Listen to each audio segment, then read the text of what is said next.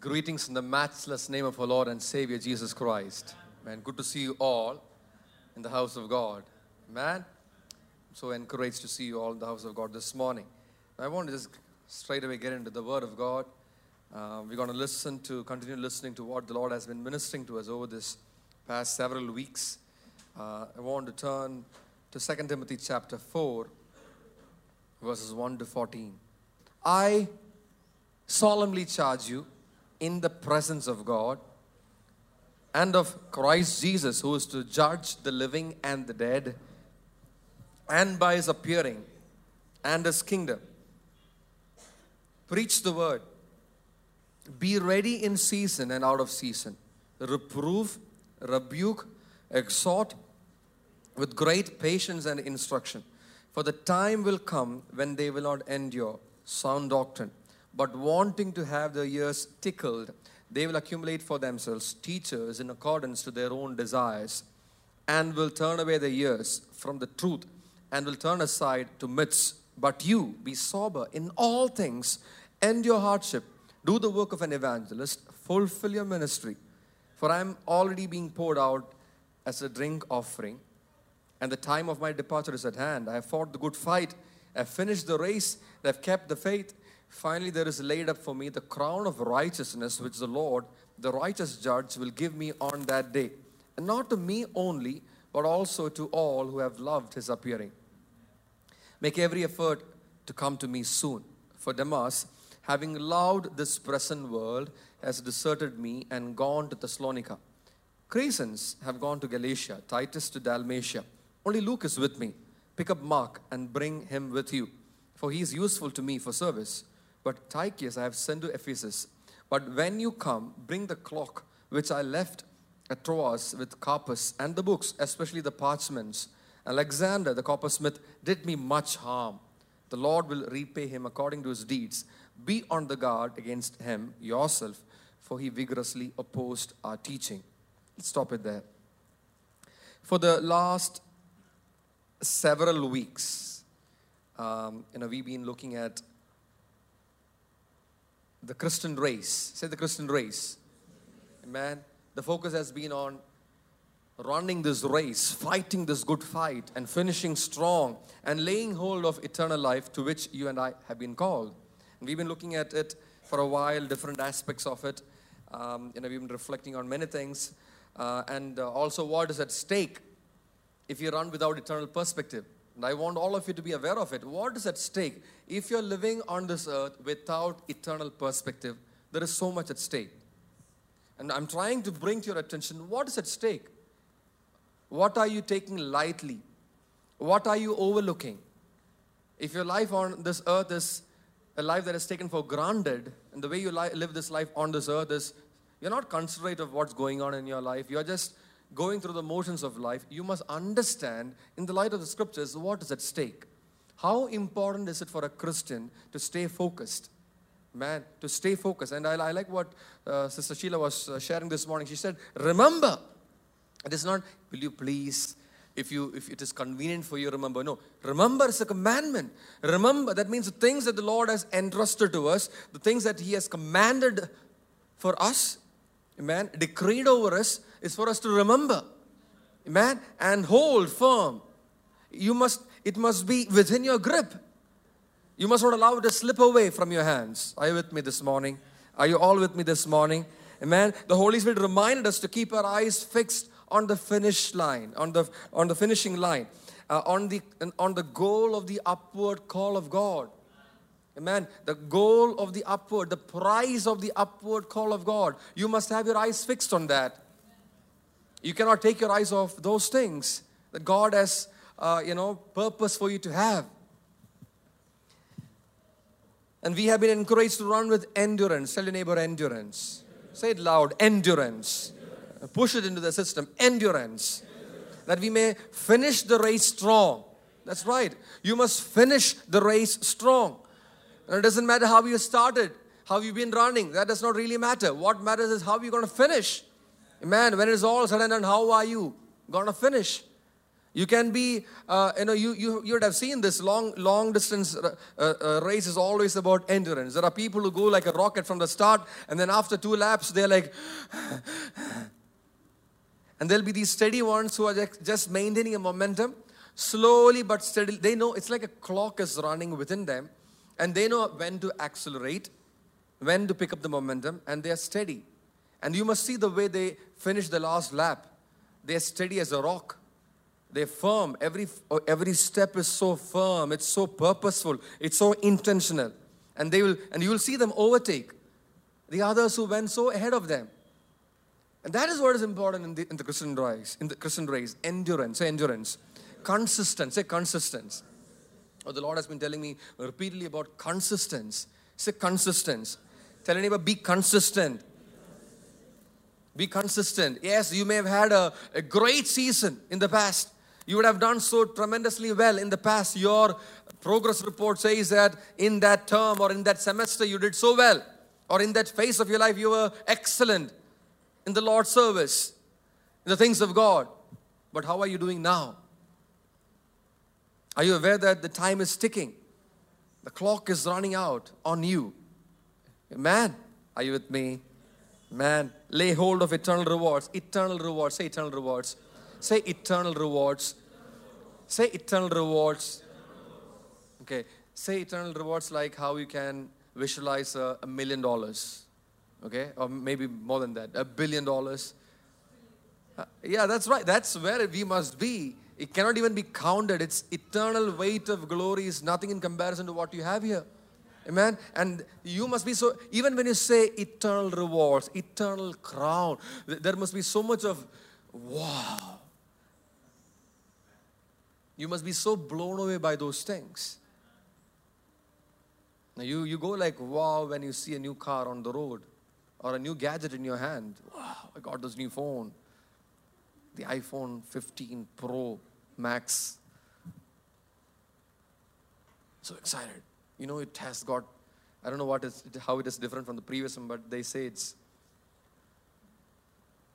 But when God says something, He's never exaggerating. Do you know that? When God tells you something, He is never. God is never, you cannot exaggerate God. You just can't.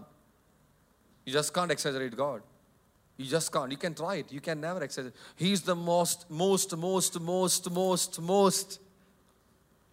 today we attribute those titles to the bishops here. The most high, reverend.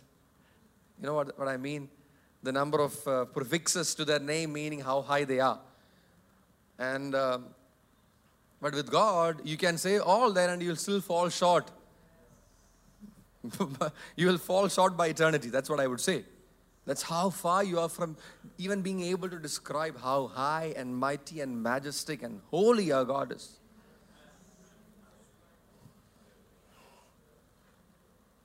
So let's come back. So it is a spiritual discipline. Say discipline. Say discipline like you love it. It's a spiritual discipline and a spiritual exercise by which you maintain and keep intact your eternal perspective in this on this earth, in this life. It's a discipline. You can get swayed out of it. You can get distracted out of it. You can get sidetracked from it. But it is by discipline that you maintain that perspective of eternity, that perspective of any time now rapture, that perspective that you can be taken up now. You're going to meet the Lord face to face anytime now. And that must be a reality. Hello? That must be a reality. If there's anything that clouds it, anything that stands, in the vision of it or eclipses your vision of it, it is not worth it. Get rid of it. So it is discipline. Say discipline. Amen. That you maintain eternal perspective in life. Amen. And keep it intact and alive all across your life. Doesn't matter which season of life you are in, but you must keep it intact, untouched. So last week we looked at the solemn charge which Paul gave Timothy, and we're going to consider that one more time. The solemn charge. Say the solemn charge. Say it with a smile. Some of you don't like it. Yeah, say solemn charge. The solemn charge by Paul, the apostle, to his spiritual son Timothy. He said, in the presence of God, I charge you, I solemnly charge you, in the presence of God and of Christ Jesus, who is to judge the living and the dead, and by his appearing and his kingdom. The number of things that he reminded Timothy about in that solemn charge. I solemnly charge you by God, by his son Christ, who's going to come and judge the living and the dead, by his kingdom and by his appearing. How heavy is that? Man, every time you read it, you should go like, wow, that's some kind of a charge. That's some weighty, solemn charge. We were considering the emphasis which the Holy Spirit has given for unfiltered, say unfiltered, godly instruction. The Holy Spirit gives so much of emphasis for unfiltered, godly instruction, undiluted teaching of the Word of God. So God is into that. The modern day Christian may not be into that. The modern day preacher might not be into that. But God and the Spirit is into that. Unfiltered, unhindered, undiluted. Nothing hidden. It's on the face. Say on the face. On the face. And I want you to know that there is no Christian discipleship without teaching. Somebody agree with me on this? I'm telling you the truth. There is no Christian discipleship without the teaching of God's word. You do not qualify to be a disciple or known as a disciple of Christ if you're not under a teaching. I mean, you will not find anybody like that. Because that is God's order, God's design. That's God's definition of a disciple. And he instructed his disciples to go and make disciples because he wants this to be ongoing. Say ongoing.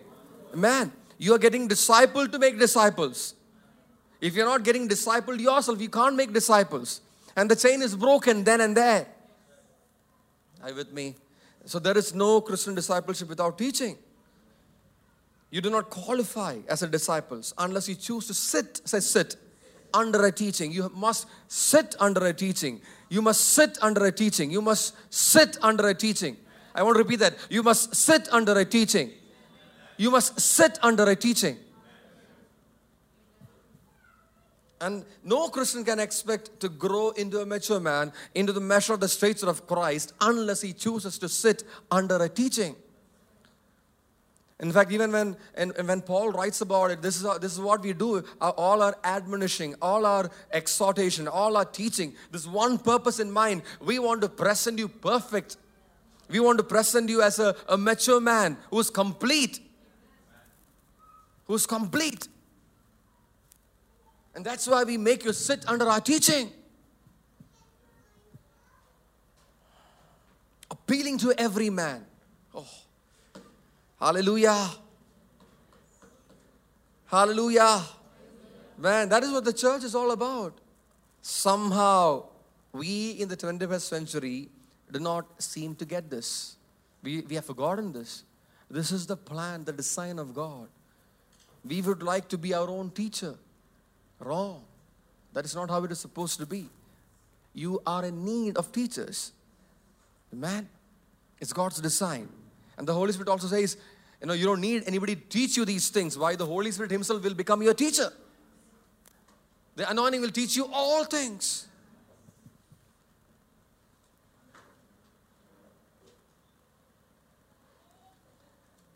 The church is all about this. The church is not a hangout. Tell your neighbor, the church is not a hangout place.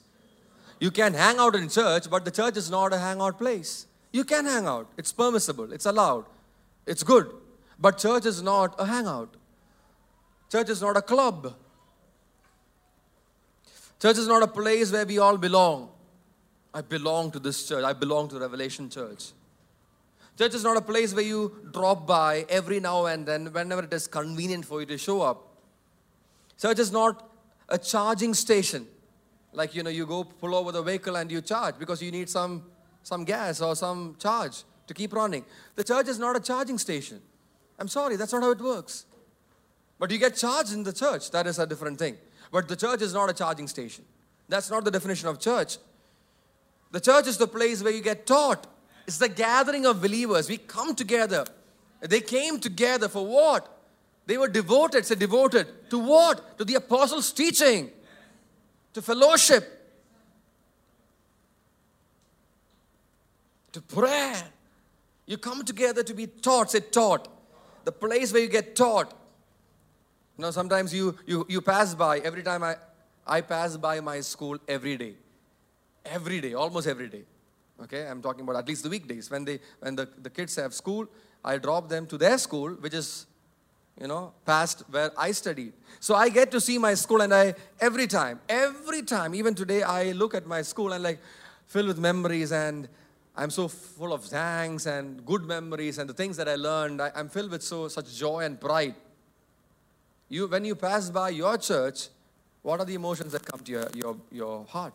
This is the place where I get taught. This is my school, my training ground, where I am planted, where I'm established, where I'm prepared. Are you with me?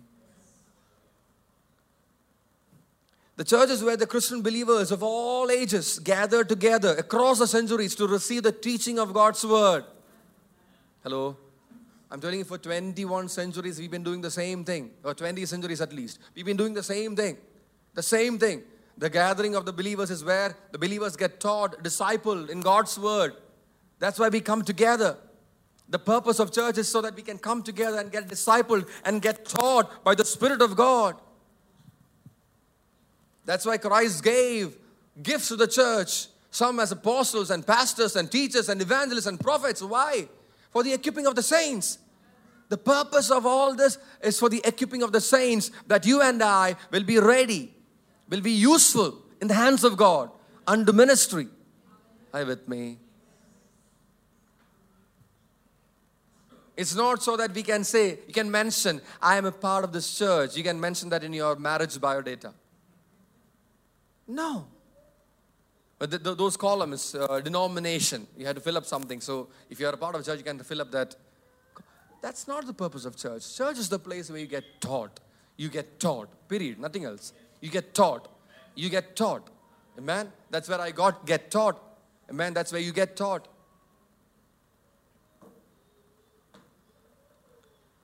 You get planted and established, and you get encouraged and edified. That's what makes the church exciting. I don't know what makes church exciting for you. Coffee? Coffee is good. Is that what gets you excited about church? Or the fact that you can meet with your friends? Or you can listen to some cool musicians like Lito and Febin and Tijo and all. And amazing musicians. Oh, Dammy also. He's like, why are you not mentioning my name? You can come together. You can have some fun. And why do you come to church? What makes church exciting for you? And I want you to know, this must make church exciting for you, that you get taught in church. You are taught the word of God in church. And that is the most exciting thing. I'm telling you, that must be your perspective. That is the truth. There is nothing more exciting than that concerning church. Everything else is like a bonus, like an extra, an add-on. But you don't go anywhere for the add-ons. You go there for the real thing. That's right. The real thing, the real deal is the teaching of God's word. Hello. Man. So that's why, I'm not at all apologetic to people who are like, we wish the church was like this, like that. We wish we had so many more events and this and that. I don't care. As long as the teaching of God's word is there, I know I'm doing right. Man, that's where it must be. Don't be pressured to do something else. Man, to follow some trend. No. Teach the word. Teach the word. We're going to consider that in a while. We're going to look into all that. So, after last week's message, we talked about the solemn charge, and then I ministered again on Monday evening for the House Doors Fellowship, and we are talking about only one thing is needed, and nobody can take that thing away from you. Man, and I was expecting to see so much of excitement in the church, and I was expecting to see a crowd for the Bible study. Guess what? We had the lowest attendance for Bible study this week.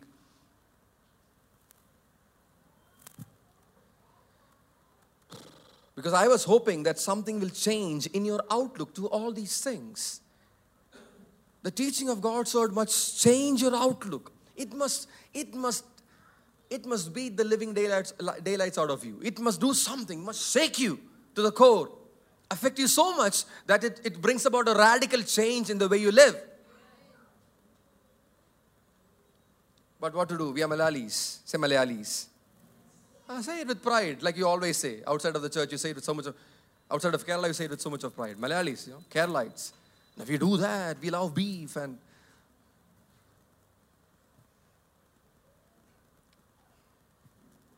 Malayali believers will not flex just like that. Because the gospel came to Kerala first in India. We're the ones who received it first, according to the history. Whether it is true or not, we don't know. But according to history, we are the ones who... So we are a superior race than the North Indians. They are the ones who must run to church, rush to church. But we are the ones who have a... I mean, we can ease. We can put our feet up. We have it all sorted. That's Malayali mindset. I can wait. I do not know for how long I have to wait for you all to catch up to the truth of God's word. But I'm going to keep at it. I want to keep at it. I have to encourage myself. I need to make these confessions more vocal now.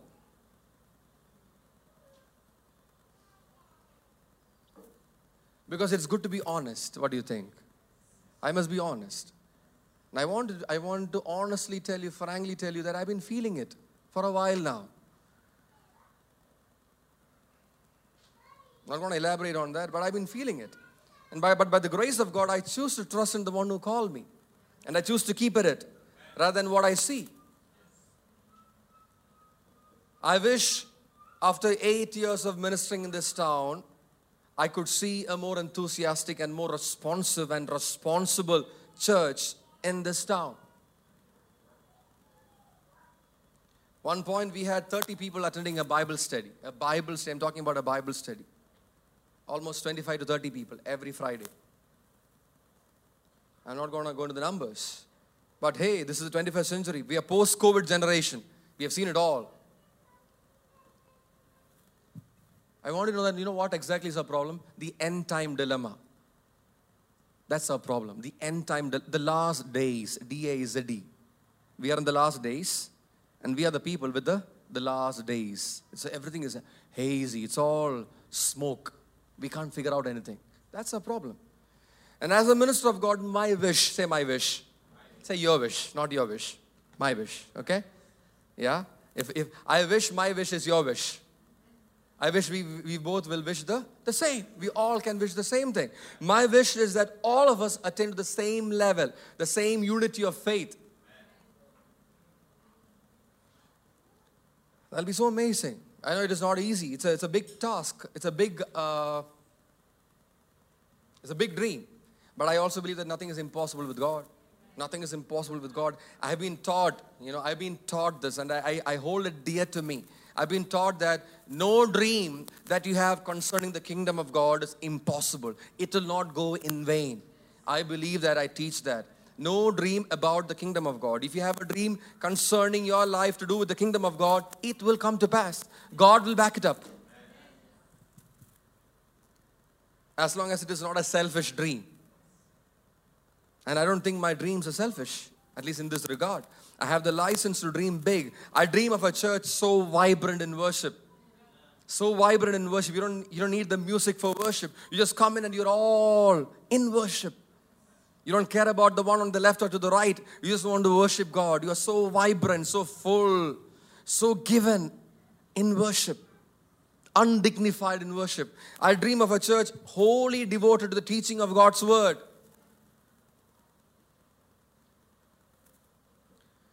I dream of a church which can be easily corrected by the Spirit of God, through the Word of God.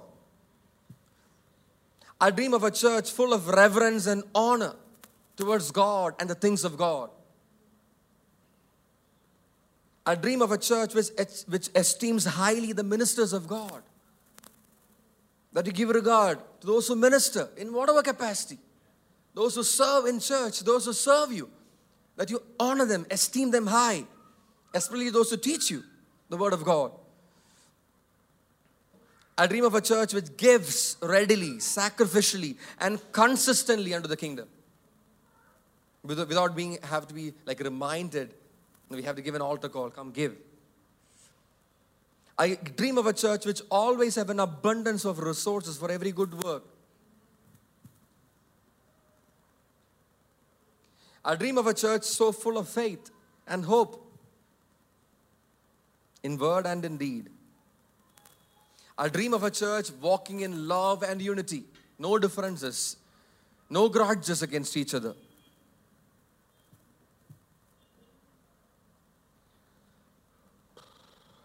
I dream of a church dynamic with spiritual gifts and its operations. I dream of a church full of power, walking in signs and wonders and miracles. I dream of a church fully ready for the rapture. Fully ready for the rapture. I dream of a church diligent to serve God and to evangelize and to preach the gospel. That's my dream. I shared my dream with you. At least a part of it. Hoping that you will catch the dream yourself and stand with me. Stand together so that we can achieve the dream that God has placed in our hearts. But we all have different dreams. Sometimes that's the problem. We are all running in different directions. We all have our own petty dreams. If we can resign from pursuing our petty dreams and embrace the dreams which God wants us to have, then there'll be so much of unity. There's so much of strength, so much of power. I do not know whether you really care to hear all this. But like I said, I am choosing to be more vocal about this because it is the confession of my faith. It is my confession. I have to confess this. I am not going to give up. I'm going to keep at it. Now, for the last Bible study, the last days series for Friday, I was saying that our focus must be on eternity. We must be focused on eternity. Everything in this life is about somehow laying hold of eternity. Somehow. A person who has truly met with Jesus, okay, let's go, let me say that one more time. A person who has truly met with Jesus will be consumed by that vision of eternity. All that matters to him is meeting him face to face. And that vision, if it is real for you, will show in the way you live your life. Every single day of your life. Every decision that you make. How you meet with people, how you interact with people, how you spend your money, how you plan for your future, how you invest. Everything that you do in life will reveal whether you truly have caught the vision of eternity or not.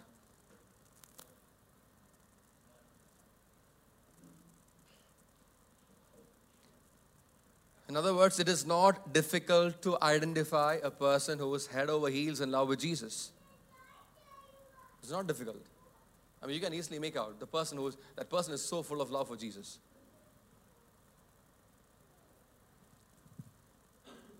Your love and devotion to God, your love and devotion for Christ is so conspicuous to the world. It's so evident. Obvious, that's the word. Obvious. Not just to your parents. Okay, now my parents know that I'm a very strong believer. My brother, my sister know that I'm a true Christian. My friends, close friends maybe, my pastor knows. What about the world around you, the extended world around you? How conspicuous is your faith, your devotion, your perspective about eternity to the world around you? How obvious is your love for Jesus to the world around you? Take your time. Does your love for Jesus? So today morning we heard about the Sabbath. The way you treat the Sabbath shows your love for Jesus, by the way.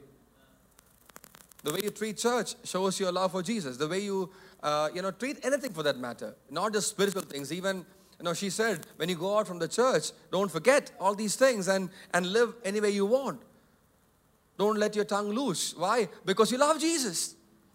You want to live in a manner which is worthy of His calling. You want to keep high standards because you're in love with Jesus. You're consumed by the passion of eternity. Are you with me? Somebody respond. Somebody with some passion for eternity respond this morning.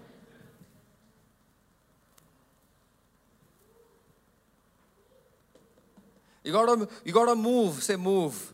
from merely existing as Christians to being so radical for Christ. You got to be so radical for Christ. Amen. Like I said, that term Christian should not be something that you just fill up your form. It's just something that you use that word. You know the spelling why? Because every now and then when they ask for your religion, you say Christian. You have to stop merely existing as a Christian like that and start living so radically as a Christian. As somebody who knows Christ. You must live for Jesus.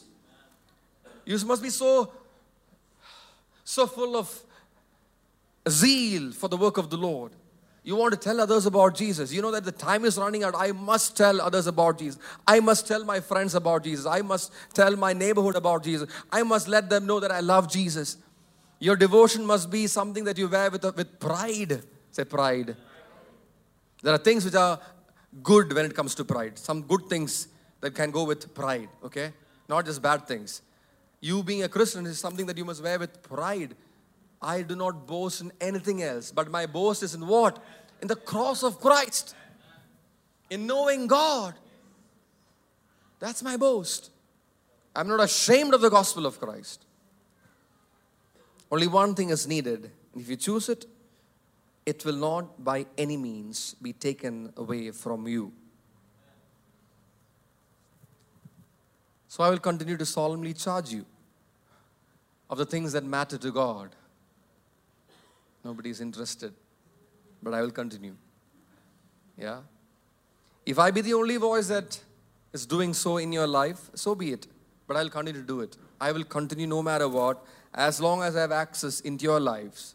Whoever you are, as long as I have access into your life, I'll continue to solemnly charge you by the voice of God, by the word of God. See, that is what Paul did with Timothy. And the more I consider it, I'm so blown away by this relationship. What was he doing with Timothy? Now he realized that many had left him on the way. I told you about it last week. Many left him on the way. When he started off his journey and as he was picking momentum in his journey, there were many people with him. And you see that when you read the book of Acts, the account of Acts, there were many people who came with him, stayed with him, journeyed with him, was a part of the missionary journeys and all. But he realized at the fag end of his life, he's looking back and he's saying, many people have deserted me. Nobody stood with me at my defense. There are people who left me for something else, for whatever reasons. But now at this the later point of his life, he cannot see most of them. But he still have a few people, and Timothy is one among those very few. Say few. Say few. Say few people. Say few followers. And Timothy is one among those few.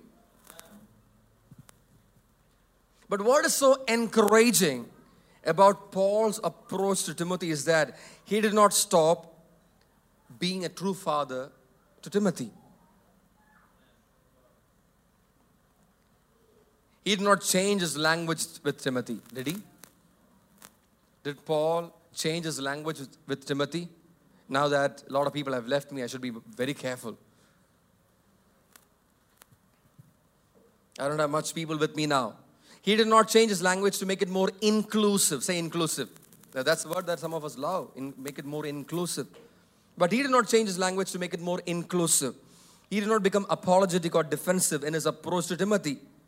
And he was not like this guy, Timothy, this boy, or whatever he called him, this son.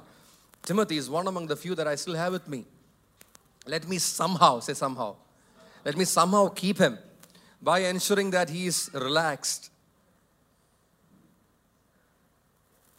Anyway, I'm at the finish line. I finished the race. I'm at the finish line now. He is happy. I'm happy. We all are happy. Why step on his toes? Why make it very serious? Why should I be very serious? Why can't I be more light with him? But that's not what Paul thought. Paul did not think like that. He was not pressured to keep people. Hello? Hello? Are you with me? Paul was not pressured to keep people. By changing his language, by changing his approach. He was focused on building people. Say building people. You better be focused on building people than pleasing people. I mean, you can please people all that you want and they'll never get built. they'll end up in destruction. But if you are focused on building people, I'm telling you, they'll be sorted in life. Amen. You might displease them. I mean, correction can be strong on them, hard on them. They might not like it to start with. But I'm telling you, if you keep at it, keep building, keep building, keep building, keep at it. So Paul was focused on building people. He was wholly developed on raising up the ones entrusted unto him. The ones who were entrusted unto him. So he continued with Paul, the way he was, the way the Holy Spirit led him to do it. I solemnly charge you, Timothy. What? At the end of your ministry, you're still talking to me like that? I solemnly charge you. Why can't you be more kind now? Now that we know each other for a while. Now that I've grown up. Now that I've proved myself in ministry. Now that I'm pastoring a church at Ephesus. Why can't you be more kind, more soft with me? Why can't it be more, like he said, please Timothy, can you do it? No. He said, I solemnly charge you. And strong reasons. By God, by Christ, by His appearing.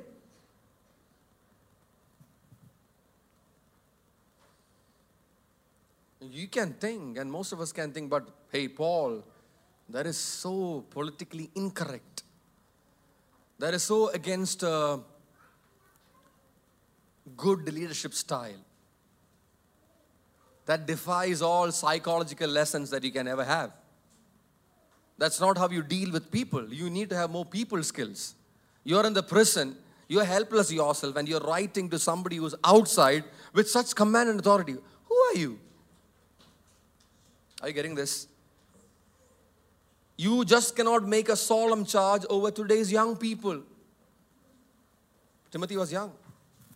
You be careful the way you speak to young people. They will leave you. They will take offense and they will leave you. Remember Demas? Paul, you remember Demas? Say Demas. You remember Demas? No, you were so strong on him probably, and that's the reason why he left. He left for something better than what you had to offer. You be careful, Paul.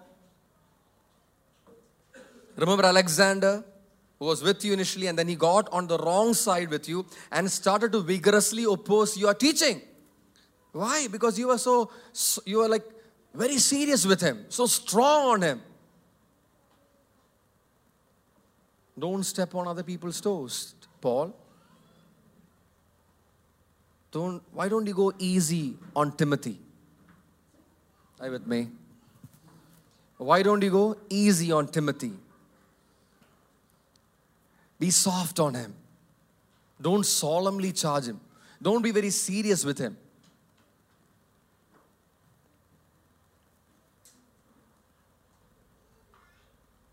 But Paul chose to go ballistic. That's the word. He chose to go ballistic with Timothy. All guns firing. I solemnly charge you. You must understand how strong that word is. I solemnly, it means without any fun. No jokes about this. I solemnly charge you. And he's talking so seriously now.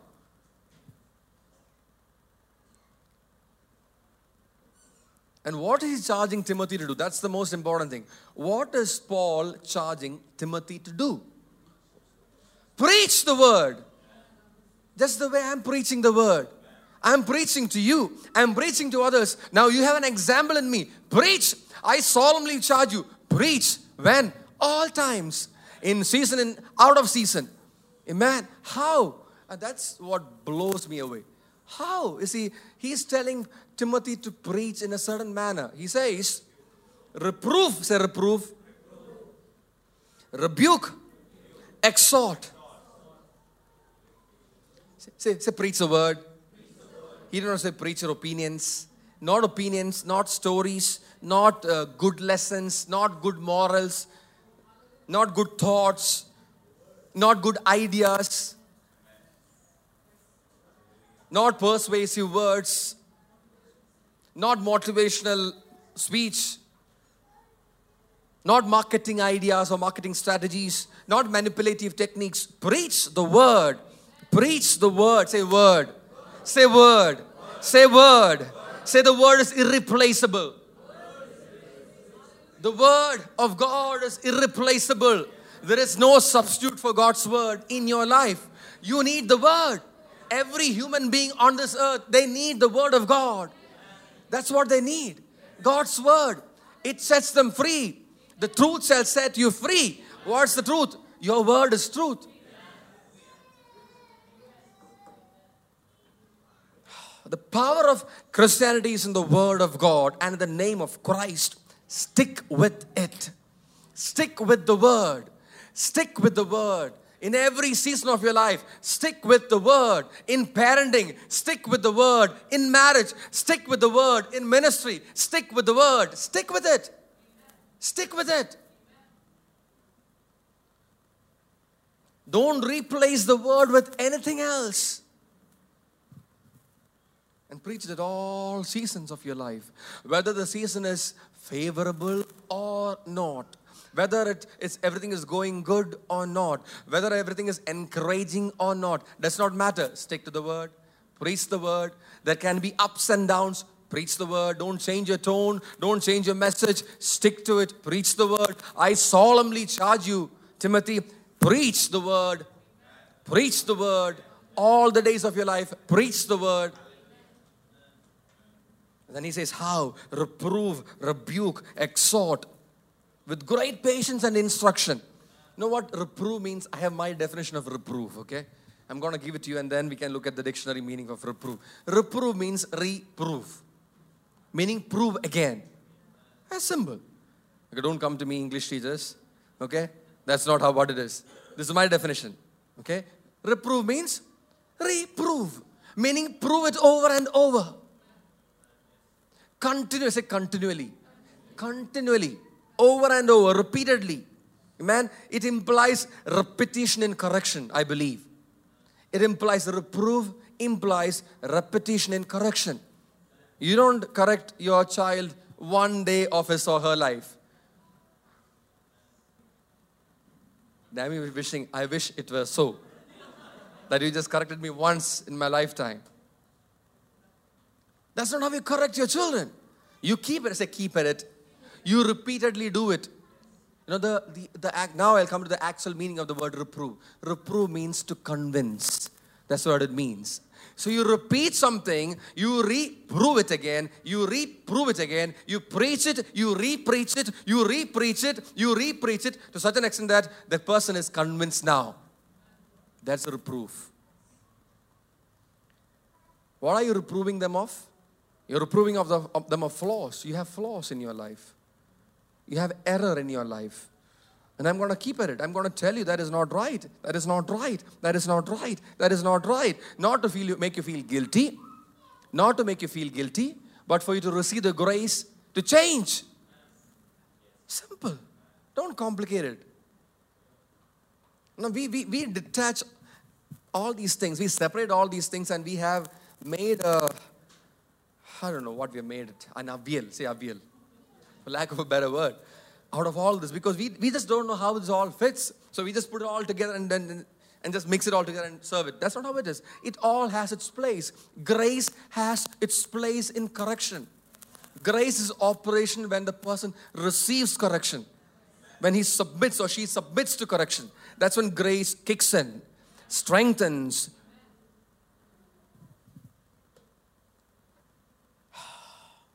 Reprove, it means to convince. It also means to expose. Reprove also means to expose something. To make clear something. Reprove, to expose the faults and the flaws. Convince people of their faults. You know, the same Greek word that is used here is used in the context of John the Baptist reproved Herod. For what? For taking his brother's wife.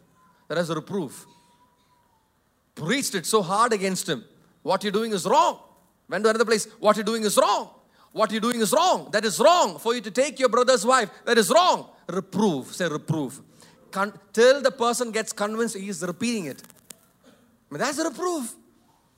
Exposing the flaw or the fault of a person in the light of the truth of God's word. That is a reproof. Are you with me? Hallelujah. Convince them of their fault. Convince them of their flaws. So that they can change. They can receive the grace to be corrected. They can receive the grace to go up into the place where God wants them to be. Not for them to be guilty and in a place of condemnation. No. That's not why correction comes to you. Correction comes to you in love. Does not matter. Just because I shout, I raise my decibels on my children, does not mean that I hate them. I should raise my voice when I must raise my voice. Does not mean that I hate them. I still love them. I love them dearly. But I reprove them. Say reprove. I convince them what you're doing is wrong. Don't do it. Do this. Do this. Say repeated. Say reprove. Say reprove. Say repeat. Say convince.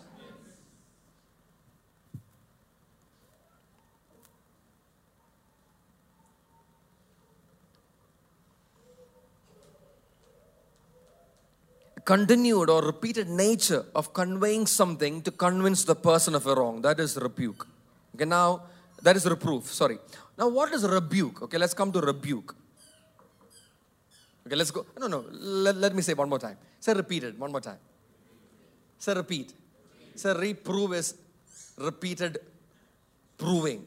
Say reprove is repeated proving. It's re-preaching. It's preaching over and over. It is teaching over and over. Some of you go like, hey, you come on a Sunday and, hey, there it goes, one more time. Doesn't he have anything else to preach? Are you with me? This guy have nothing else to preach? Some of you think like that, right? When the pastor is up on behind the pulpit, and you go like, doesn't this guy have anything else to preach? He's saying the same thing. I'll tell you, that is a wrong inference that you have. You know what's the right inference? This guy was not given anything else to preach by the Holy Spirit. So don't complain. When you hear something repeatedly, don't complain. This guy has nothing else to preach. No, this guy was not given anything else to preach. So that you will hear it again and again and again, over and over and over.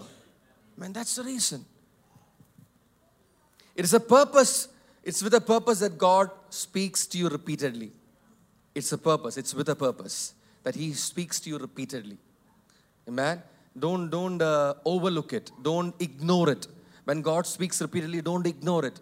When God speaks once, you must hear it twice. That's how ready you must be to receive. Amen?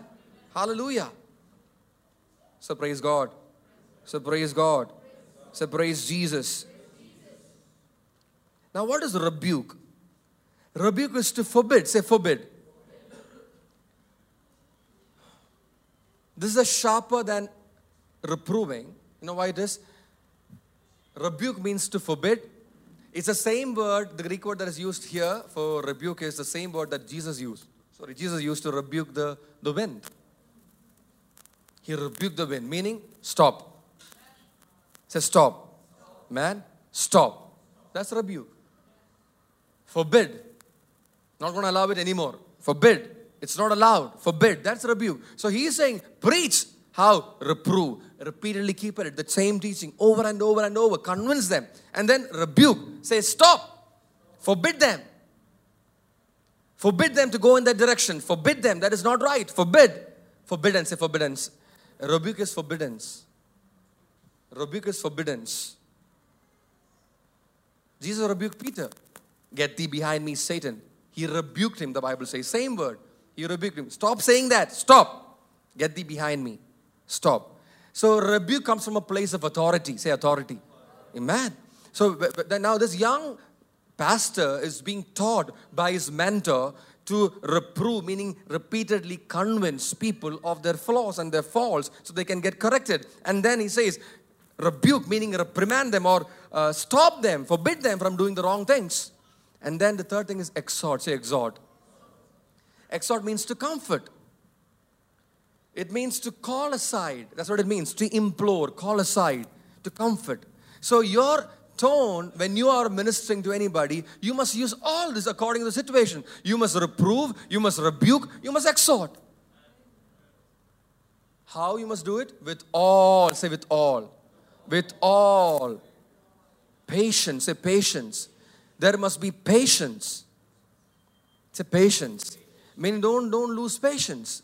Don't give up. That's what it means. Don't give up. Be persistent. It's a long suffering. Some version says with all long suffering. With all long suffering. And instruction means doctrine. Say doctrine. You must go by the doctrine. With great patience. Continue on your teaching and preaching of the word with great patience, with all long suffering, with fortitude and forbearance. Feel the need of the people to receive the word. That's patience. You must feel the need of the people to receive the word, whether they respond or not. If you are teaching somebody, whether they are up to it or not, whether they are responding or not, you must feel that they need the word. That's with all forbearance. You may not get the response that you want. You may not get the applause that you want. You might not get the approval that you want. But you must feel the need of the people. They need the word. Only the word can transform them. Only the word can change them. With great patience. It's a great patience. All long suffering. Doctrine. Feel the need of the people to receive the word. Feel the need to be corrected by sound doctrine. You must feel the need. For the time will come when they will not endure sound doctrine. Verse 3. But wanting to have their ears tickled, they will accumulate for themselves teachers in accordance to their own desires, and will turn away their ears from the truth and will turn aside to myths. So he's warning, he's encouraging Timothy. One is an encouragement. And then from encouragement, he goes into a place of warning and he says, there will come a time when the people will not endure. Say endure. Sound doctrine. Say sound doctrine. Say endure. Say sound doctrine. Say endure. Meaning tolerate. Say tolerate. Meaning the sound doctrine will be intolerable for them. Now you talk about lactose intolerance. Some people, when they take milk, they get intolerant. They're allergic. Say allergic. The body accepts. Why? Because they took some milk. Lactose, intolerance to lactose. Some people have intolerance to, say, seafood. Now, I remember one time we were at a restaurant, we were eating, and we ordered, few of us, we were together, we were eating, we ordered for chattichor. Okay? And this person who was with me, I didn't know that he had an intolerance to seafood. And he did not know that chattichor will have prawns. So we started eating, and he was just about to take his first mouth when somebody exclaimed, wow, the prawns taste so good. He's like, oh, prawns? In this? I can't take it. I'm intolerant. Say intolerant. And he was narrating the story of when he took some prawns last time and his whole body started itching, and they had to rush him to the doctor and took medicine and all that stuff. That's how the world is going to be. A time will come, he said then, and the time is here, I want you to know, where people are intolerant of sound doctrine. They just can't take sound doctrine. They are allergic. Say allergic. Allergic. They start itching. Oh, this is so uncomfortable. Sitting in church is so uncomfortable. Coming for Bible study is so uncomfortable. I can't endure. Say endure. I can't tolerate long hours of teaching. That's what the Bible is talking about. But before you experience it in your body, in your being, the Bible talked about it. Hello.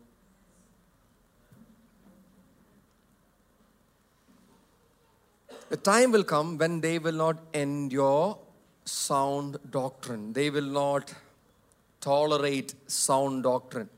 But wanting to have their ears tickled. They want their ears to be tickled. With itching ears. So they developed itching. Say itching. Because they're intolerant to sound doctrine. So some version says with itching ears. Now your body starts to itch. Because you took something that you are intolerant to. What did you take in? You were exposed, say exposed. you are exposed to sound doctrine to which you are intolerant, and you have your ears itching now. And to please your itching ears, to have some comfort for your itching ears, you know what you will do? Or they will do? They will accumulate for themselves teachers in accordance to their own desires. Problem solved. Avoid sound doctrine. I'm allergic to it. I'm allergic to sound doctrine. I'm allergic to the truth. I'm allergic to the word of God being preached. So avoid it. Because if I hear it, my ears starts to itch.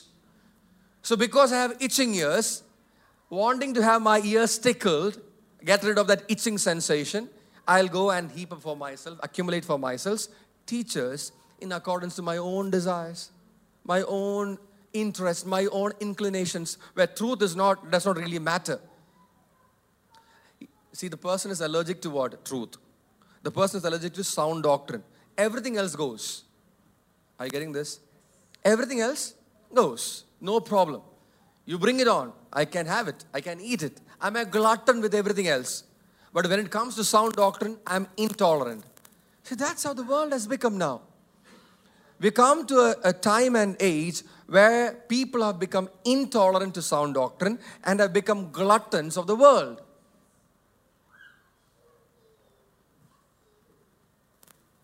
And they will accumulate for themselves teachers in accordance to their own desires, and will turn away their ears from the truth, and will turn aside to myths.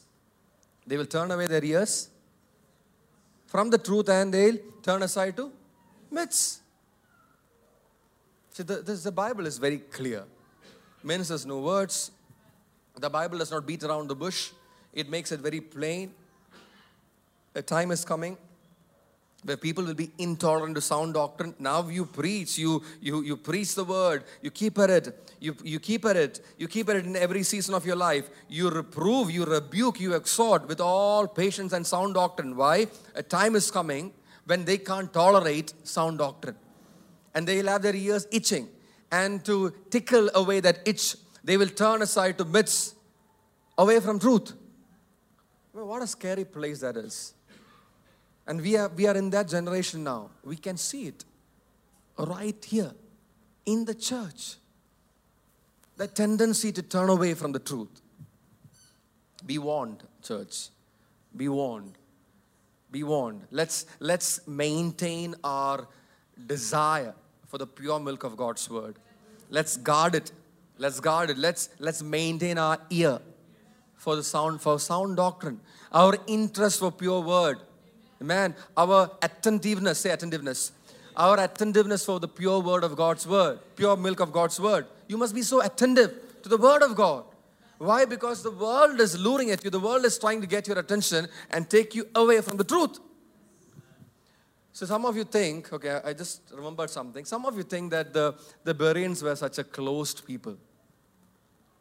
They were so, guarded. The truth of the matter is, they were the most open people Paul would have ever ministered to. That's the truth. We have it all wrong. You know why? When Paul came to them, these guys have been discipled for a while. They know the truth. Okay? They know the truth.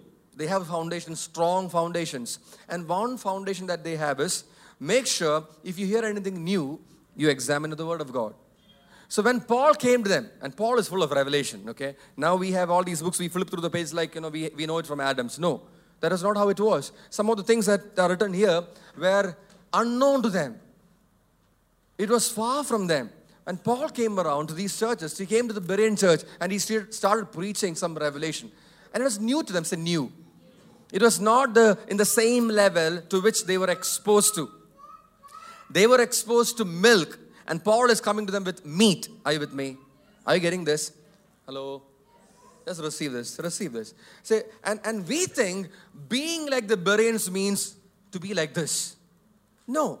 Being like the Bereans means be open. Open mind, open heart, open Bible. That's what being like the Bereans mean. That's how the Bereans were. They did not reject the teaching of Paul. They were open to the teachings of Paul. You know what they did? The Bible says they examined the scriptures to check, to see whether these things were so. What does that mean? They were so open. They heard something new, something different, something so drastically different from what they already known with their minds. But they were open. Say open. Today the problem is the church is not open. The church is not open to the truth. The church has become so close, so reserved, so guarded against the truth. They can't take the revelation of God's word. What you ought to do, you must understand that there is always a higher level of reality that you must understand from God's word. Like we said on Friday, revelation is progressive. Amen. It took ages for us to reach here. It took us centuries for us to reach here. Amen. Some of the things that they taught in the few centuries back, it's not the same that we know now. Why? Because the Spirit of God has revealed more. And we have progressively learned, amen, deeper things of God's word. All the movements, the Renaissance, the Reformation, all those things happen. Why? So that the scripture will become more alive to us. Are you with me? And the Lord is doing the same work in our midst now. But it can only do anything to you if you are open. Say open. You have to be open. Amen. And you have to do your own study, your own research, and examine the scriptures. First of all, make that a habit in your life. Examine. Say examine. Examine the scriptures.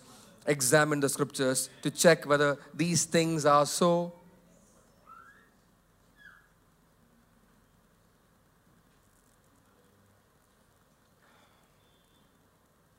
Examine the scriptures.